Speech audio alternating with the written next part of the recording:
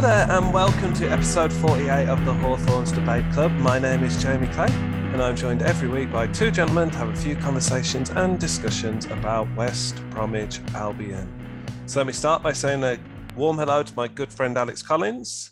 Hello. And hello to my little brother Joe Clay. Hello. Hello.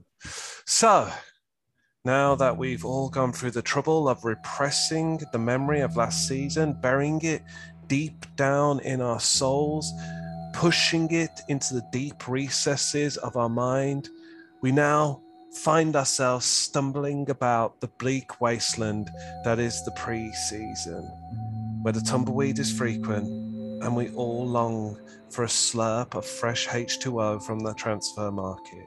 But let's be fair, it's been a quiet few days since Albion packed up shop and seemingly went to Dubai, punctuated with a couple of moments that possibly qualify as season highlights for some of us. But before we get to talking about that and talking about how we're going to navigate all the high-octane wilderness wandering, let me say a huge thank you for downloading and listening to the podcast. We do love you and we appreciate your support. All we ask is that you share the podcast with your friends and family. Tell everyone you love and care about, and even the people you do not care about or do not love, the people you dislike. Tell them about the podcast as an olive branch, an offering of peace. If you're feeling very, very generous, we'd love you to leave a review. You can go on to whatever platform you're listening to the podcast on right now, and you can tap 5 stars. And that not only makes us feel very, very good about ourselves, it also helps the podcast climb its way up the rankings so that other people can find it and enjoy it too. Remember, it's precious what we have here at the Debate Club, but the greater gift is to share it. So, we've got a few stories to talk about today. Like I say, expect a little bit of a fast approach to the podcast today. And throughout the pre-season, perhaps we do a little bit of housekeeping up front, boys, and tell the dear listeners what the schedule for the Debate Club will look like going forward. Guys, what are we going to do you think? I think bi-weekly. Does that mean twice a week? We're actually upping our output. No, I mean bi-monthly. Bi-monthly, okay. Does that mean once every 2 months? I think it's every 2 weeks, isn't it? Once every partial lunar cycle, we will be releasing a podcast. So look to the skies, and when you see a gibbous moon, realize that the podcast is very, very shortly. Is gibbous moon a thing?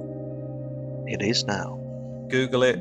If it's not on Google, it's because Google's wrong. It's a thing. But when you see the moon waning or waxing in the sky, you'll know that the Hawthorns Debate Club is due imminently. Basically, the long and short of it is while the news is pretty limited and there's not much going on in the world of West Bromwich Albion, we'll probably ease up on produce the podcast, probably go to, as Joe's described, once every 2 weeks, just until things pick up a little bit in the pre-season. Obviously, it gives us a little bit of time to recharge our batteries as well. There doesn't seem, I'm not sure, maybe people can feed back to us on this one. Doesn't seem to be that much hunger out there at the moment for Albion content. I do think this season's left a little bit of an apathetic taste in some people's mouths. We've noticed that with our listens, at least, that people seem to be genuinely wanting to put last year to bed. So we're definitely open to the discussion. But at least for the next month or so, I imagine that we'll probably move to that bi-weekly, bi-monthly, once every full moon schedule, once every 2 weeks. If that's good with you. So, what have we got to talk about then today? Let me get up our notes. Okay, I think a great place to start is with something that I said bucked the trend of so much of this season, which was to actually provide a little bit of excitement for us. The under-23s, as we alluded to in previous episodes, have been on a bit of a cup run, and they found their way to the final, and so many people went to see it. What was the attendance? It was like 8,000 or 9,000, was it? Just under 8,000. Just under 8,000, with Wolves bringing a few thousand as well, weren't there? Their half the Smethwick end was packed and the East Stand was packed. And to be fair, the under-23s put on a show for the crowds. It was full of passion, aggression, determination. It was full of so many of those characteristics that we've been begging for all season with the senior team. And then you've got these teenage lads just exuding it on the pitch and really just giving Albion fans something to actually cheer about this season. It finished 1-1 in 90 minutes. There was then another goal scored by each team, which meant that extra time finished at 2-2, and it went to kind of a very, very dramatic penalty shootout. What were you guys thinking when it went to penalty shootout? Be honest, did you think we were just going to lose? Yeah, I thought we were going to lose. Well, recent years, we've never seen us win a penalty shootout, have we? In the last one, obviously, it was Villa, wasn't it? We lost. So it was haunting to see our players up there, but they handled it well. Al, were you feeling optimistic or pessimistic when they started taking those penalties? I was nervous. It was something a bit different, the game, though. How good was that game? I couldn't believe how good it was. And then for it to end on a penalty shootout was just like the icing on the cake, the cherry on the top, perhaps. Might be more what happened. A sprinkling of sugar. And it's Ethan Ingram who gets the winning penalty. And then the whole place explodes. There's a pitch invasion. But before we get to the pitch invasion and all the excitement that was surrounding the festivities of how well these young lads have done, what stood out to you in this game? Because I think we all watched it and we all enjoyed it. Was there any individuals that stood out? What particular things did you enjoy about the under-23's performance? I think Caleb Taylor. Yes, the giant. Yeah. I thought he commanded the defence very well and showed his ability and looking like he could be the next one to step out of the under-23s and go into the first team. Obviously, we saw him in the last game, but I just think got something about him. I don't know what it is. It may be his height, but he seems authoritative. You know, he's got the authority and he's a captain material, I would say. It's because he can see over the Halfords Lane stand if he wants to. That's true. That is true. So he can put his hand of God down and just pick up people. Yeah. No, I think they all played well, but I think he stood out to me. And Ted Khan, is it? Ted Can. Not Ted Can't. Ted Can. Yeah, he played well, made some great saves. We were the underdogs for the game as well, weren't we? Wolves walked the league, the little league what we were in. I think, yeah, they all played well, but the defence and goalkeeper were the main standouts for me. Yeah, I agree. I thought Caleb Taylor was incredible, a mountain of a man. I thought he was really, really impressive. Look forward to seeing more of him in the future. But, I just got to take my hats off to every single one of them because I thought the team spirit and the togetherness and the battle mindset was like 100%. Couldn't fault any of them, really. I thought they were all played amazing. I thought Kevin Castro, that bit of flair, love it. Ingram, right back, solid. You've got on the other side Ashworth, who again, solid player. And then you've got like Mo Fowl up front, deadly. Yeah, I mean, I have to agree with all of that you've just said. I think what stood out to me was what you've spoken about there, Alex, the mindset, this real determination. I mean, when you talk about a cup final mentality, they really did embody that cup final mentality. There was aggression in every challenge. There was this real hunger and desire. Although I think Wolves probably, in terms of quality, did have the better chances. I think technically speaking, they probably got better players. Albion fans all season been begging to see heart in their players, to see players that really care and are willing to give their all for the shirt. And these young lads just were throwing themselves into challenges. I mean, the amount of them that went down with cramp in extra time, and it wasn't cramp where they're just playing for time, you could see these guys were it was every part of their muscle, sinew and bone. They would put everything on the line to get the result. And I think the players that stood out for me, I think Caleb Taylor, although I wasn't actually overly impressed with him when he played against Barnsley, I can see why he's on the fringes of the first team from his performance in the under-23s. What a weapon he is from set pieces as well. I know he had the chance against Barnsley as well, but he gets his head on everything. I mean, obviously he's an advantage by being a relative of Hagrid, but I can really see why the coaching staff of the senior side would be excited about having him in and around the senior team, because obviously as good as he is as a defender, and as much as I guess his game can improve in that sense, what a weapon he would be on set pieces in the Championship in the next couple of years if you can kind of capitalise on his height. The other player that everyone I've spoken about loads of times on the podcast is Mo Fall. He looks electric to me. Every time he gets the ball, I'm expecting something to happen. His hold-up play is brilliant. The deft little touches, the way he receives the ball, the way he moves the ball back into midfield. He's fast, he's strong. His finish for the second goal, I mean, the stretch, the technique, it's all of it's done off balance, and to get your foot to it, wrap it around with the defender on your back and took it in the far post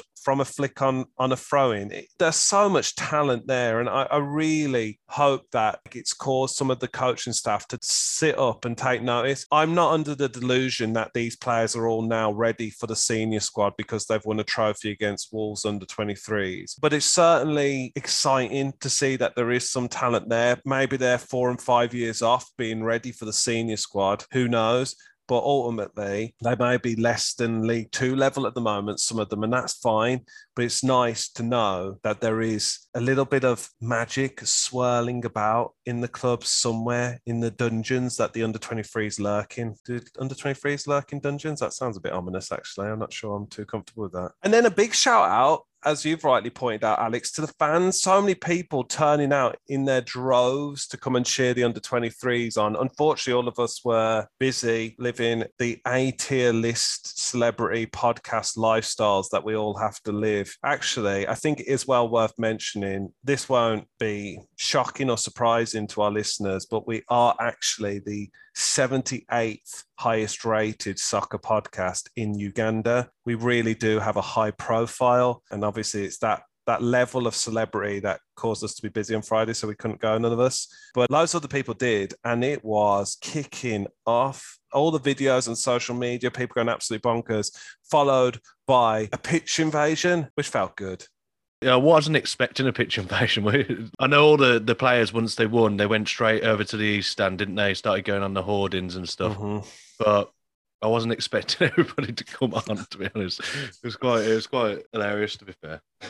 It was charming, though. Zach Ashworth, hulking up like Maximus in the Colosseum on the advertising hoardings. It was pretty special, to be fair. My favourite part of it was Tim Spires, the Athletic Wolves reporter, at the start of the game, put like a tweet around how good the Wolves fans were turning up to it. Obviously, they sold out, and they did well. They bought 2,000, but then afterwards, he was like, embarrassing pitch invasion for West Brom when they've won the under-23s Premier League Cup, and everyone was giving it him. Yeah, I mean, if we could bottle that atmosphere and then use it every week at the Hawthorns, what an incredible place it would be. Just credit to the players for putting people in that fever. You know, it's incredible. And I just thought, with the atmosphere being so electric, pitch invasion, I mean, it was the first time we'd won the Premier League Cup. I mean, that trophy's no joke. You know, there's 32 teams to start off with. All of the big teams are included. And it's a Champions League style competition, you know, where there's a qualifying for some of the lower tier teams. And then there's group stages followed by a knockout stage. So it's no joke. You know, they've done incredibly well to lift that trophy. So it's just brilliant. Highlight of the season, without a shadow of a doubt. I think it's got to be up there, hasn't it, really? I mean, in a season where there's very few highlights, this really it ticks all of the things that a highlight should tick, shouldn't it? And I think it answers the question that, you know, there was a lot of consternation about the atmosphere at the Hawthorns this year. It was toxic. Every game I was there would be just this general malaise of discontent, and there would be very quiet. There'd be pockets. The last game of the season, I have to say, was a really good atmosphere. But for the vast majority of the season, it was poison in the air. And I think this game, the under-23s finals, answered the question a little bit. Like, what happens on the pitch? That determines the atmosphere, because the fans responded to the under-23s, the spirit, the battle, the willingness to go the extra mile. Everyone was lapping it up. And I think that, for me, it proves, like, when players are saying all the fans need to get behind us, actually what happens on the pitch will by and large be the conductor to the orchestra in the crowd. So well done to the under-23s. It really was so cool to watch all of their celebrations, the champagne and the cup. But it was just great. What a wonderful day. And congratulations to every single... We've named some names there, and we're just talking off camera that there are so many other players that have impressed us. And ultimately, that they all deserve huge, huge plaudits for what they've achieved, really. Because, as you said, Joe, at the start, they were massive underdogs against Wolves. really just done the club so proud. So congratulations to all the players, all of the coaching staff that are involved with the under-23s. You really have given us something to cheer about in what has been an absolutely miserable season. Right, let's move on to some of the news that's emerged over the last few days since we last gathered together around the fireplace, the hearth at the Debate Club. Biggest news this week, I guess, is that Semi Ajayi has signed a new contract. He'll be with us now to 2025. Player that comes under a fair amount of stick, Semi Ajayi, especially where I sit in the Woodman corner. There's a few people that are really vocal about his performances and really kind of anti whenever he's included in the squad. He's a player I like an awful lot, though. Semi Ajayi is, I think, one of the things that we all know about him is that he's got the old mistake in his locker trait. But the one thing about him that I think is really more valuable than virtually everything and far outweighs his potential for mistakes is that frightening pace he's got. What do you guys make of Semi Ajayi now seemingly being a centerpiece of this rebuild for the future? I think it's good, to be fair, because he's been at the Albion he's going to be coming into his 4th season. And he's experienced in the Championship. He's had 1 season in the Premiership, so why not? You'd have to pay quite a lot of money for someone of his experience and his athleticism, if I could say it right. But yeah, I'm happy with that. I think our centre-backs will be changing through the year anyway because of the long season and the cups and everything. So I think it's good to have someone like him who, if he is on the bench, he can come on and have that pace. Yeah, equally I like him. I thought it was quite interesting that Bruce said that he's arguably been Albion's best player since he's joined. So Bruce obviously rates him very highly. I think he would make a good partnership with Dara O'Shea. They'll work quite well together. Maybe add Kyle Bartley in the mix as part of a back three. I think he's a solid player. Needs to work on his footwork a bit, maybe work on his concentration and his technical ability. But I think, like you say, he's got the build to be a top player, especially in the Championship. I think like I've said already, it's those moments where your heart's in your mouth, where he kind of plays the ball too short back to a keeper, or he steps over the ball and into trouble. And there's a few different times in the game where Semi Ajayi will have you like racked with nerves. But there are other times when you have these pacey centre forwards that normally breeze by centre backs in the Championship and cause all kinds of problems. And I have never seen one of them get to the ball ahead of Semi Ajayi. I would argue that he's probably faster than every forward in the Championship currently. I can't see one outstripping him. He just puts on the turbos, and he's obviously a tall lad as well, and those long legs just stretch out like a gazelle, and he covers the ground, and he's there before everyone.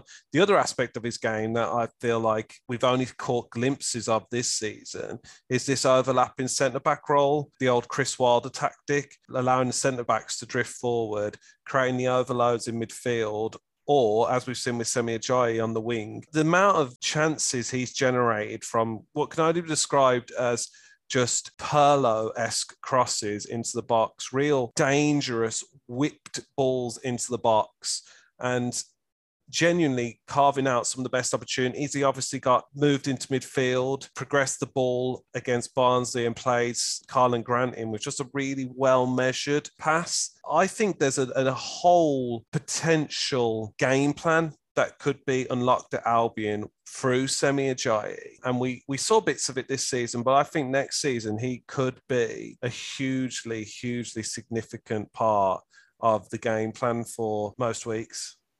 Yeah, and he's got a goal in him as well, hasn't he? We saw at Rotherham, he was banging them in.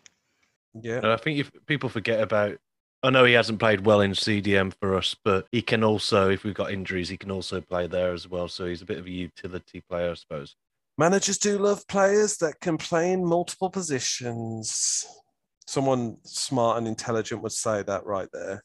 So Semi Ajayi sticking at the club. I think the thing I like about Semi Ajayi as well, he just comes across really well. Just one of the nice guys. Perhaps we don't need many nice guys at Albion, but when you think about the dressing room, and there's a lot of discussion about bad eggs and poor working habits and whatnot, Semi Ajayi always seems to me, and I know nothing, and this is just purely on perception, to be one of the good guys.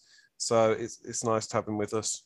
I like how he said Albion's his home now, so I think that's kind of nice as well. For me, when he signed for the Albion, I thought this is a guy in a season or two, he's going to be picked up by the Premiership teams because he's got that pace. He hasn't got the footwork, but you can teach that. And I'm surprised they still haven't come into him because that is what you need in the Premiership, over the top. And he's so rapid. But yeah, go on, Alex. I think you've got different types of centre backs.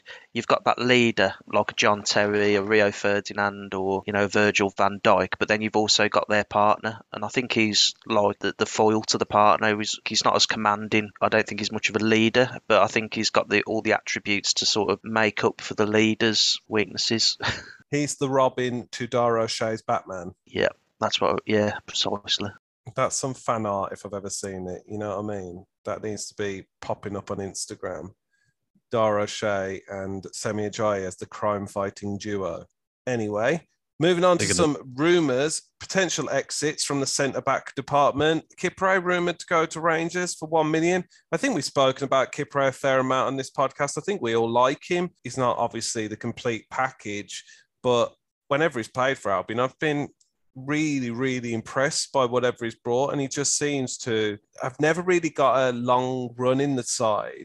And every manager that comes in seems to not rate him at all. And he keeps seemingly being the one that will very often be the fall guy or the one that drops out of the squad. Yeah, he does look good, but maybe he's playing to the top of his game, so he's not going to get any better. And it does make sense, like a team like Rangers, that he moves there and probably progresses his career through a team like that, where it's not as tough as a league.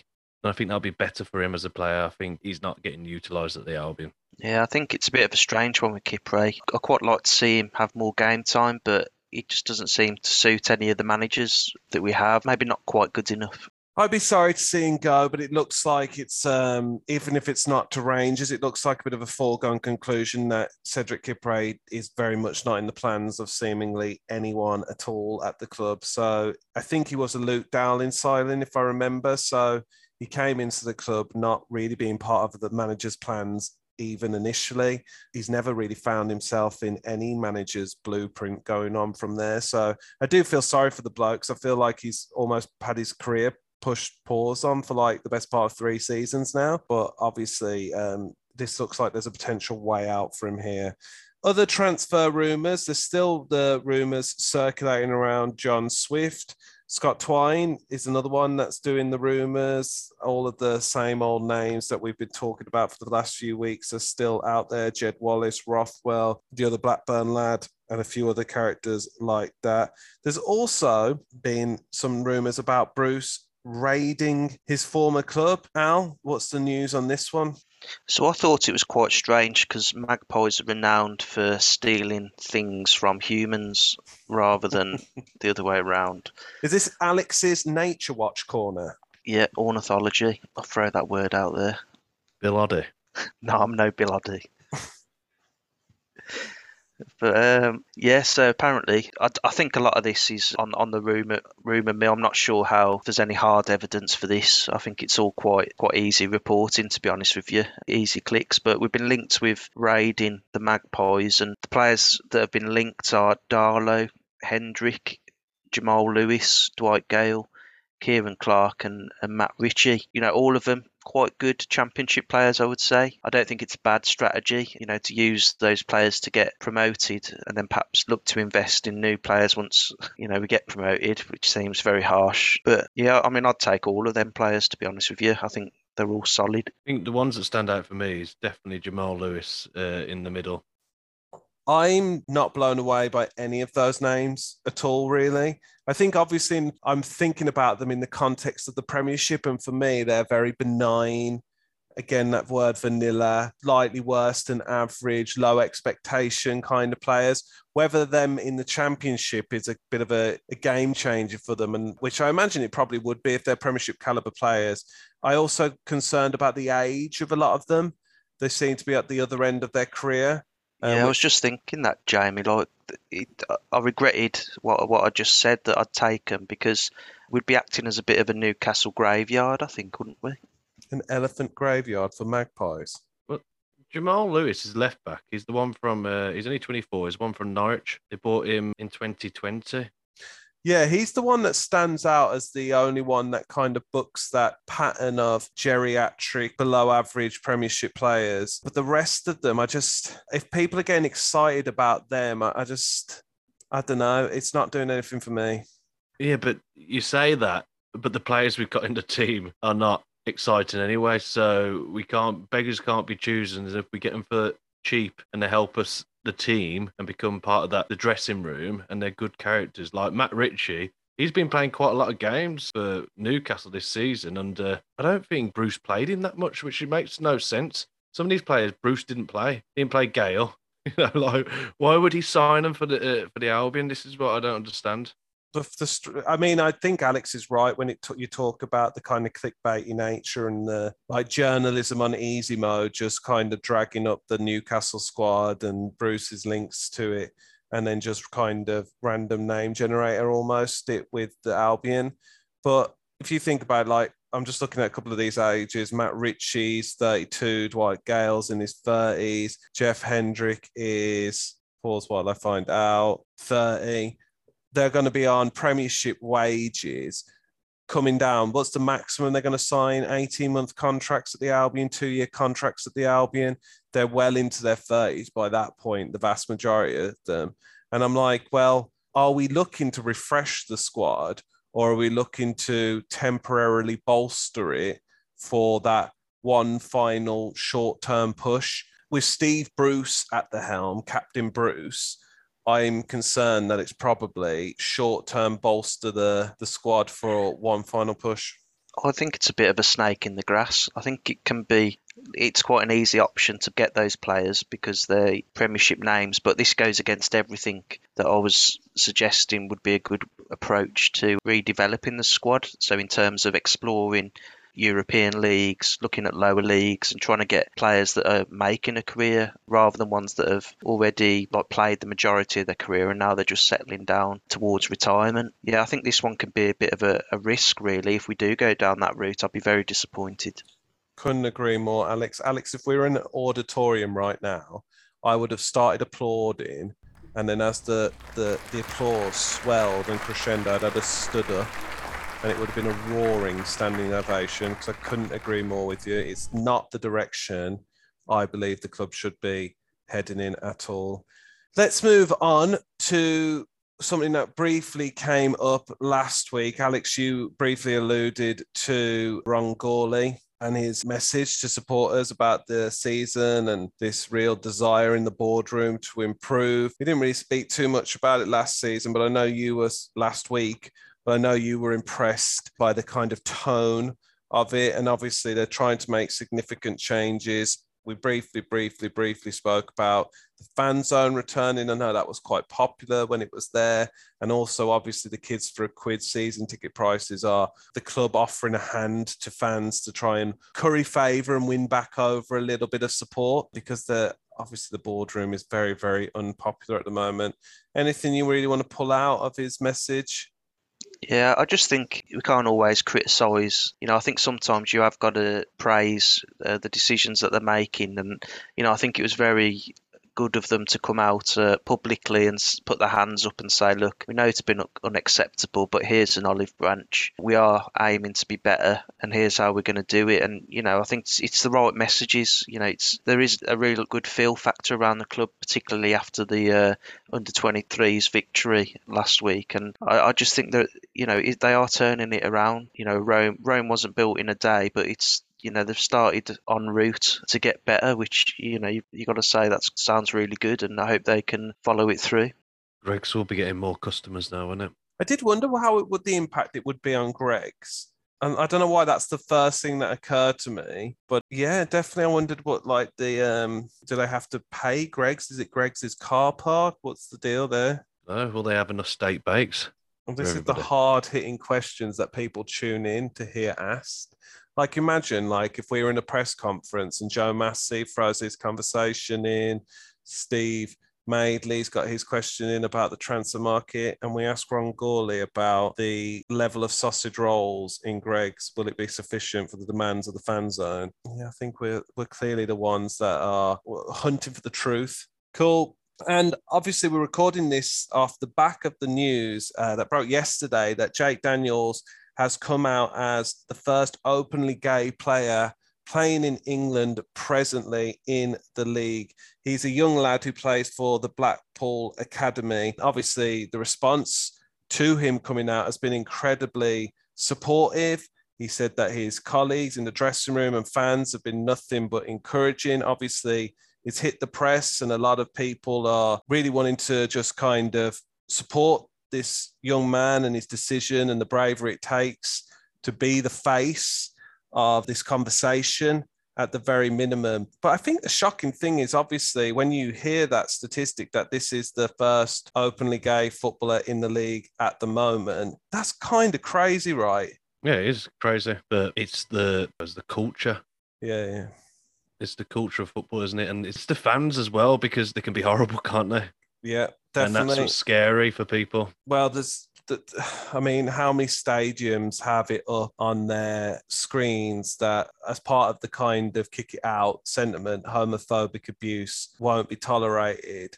And yet the language that you hear sometimes in grounds, it's not an atmosphere that I guess as a gay man, you would feel confident or secure in coming out. And then obviously couple that with the dressing room. And as you said, the culture of football in general. This young lad has really kind of put himself on the map. Absolutely, and I think he deserves a hell of a lot of credit. Like, it's very brave of him for such a young lad. I think he's 17, to come out with such maturity, and it's very brave of him. And I wish him all the best, and I think he deserves all the support that he's getting. I hope everybody appreciates the difficulty it's taken for him to come out like that, and it's not right, really. It shouldn't have taken this long and there shouldn't be this much pressure for him to come out, really. That kind of lands all of the news that's circulating around the world of football and West Bromwich Albion right now. Anything burning in your hearts, boys, that you want to say right now? Nope. Nope. The world is silent for these two. Well, that's it. Bit of a speed run episode. That's all good. I'm quite happy with that. Bit chuffed. Thank you for tuning in this week. All that remains for me to say is a huge thank you to Alex. Cheers. A huge thank you to Joe. Cheers. Thank you for listening this week, and we'll see you in a couple of weeks. Sweet dreams.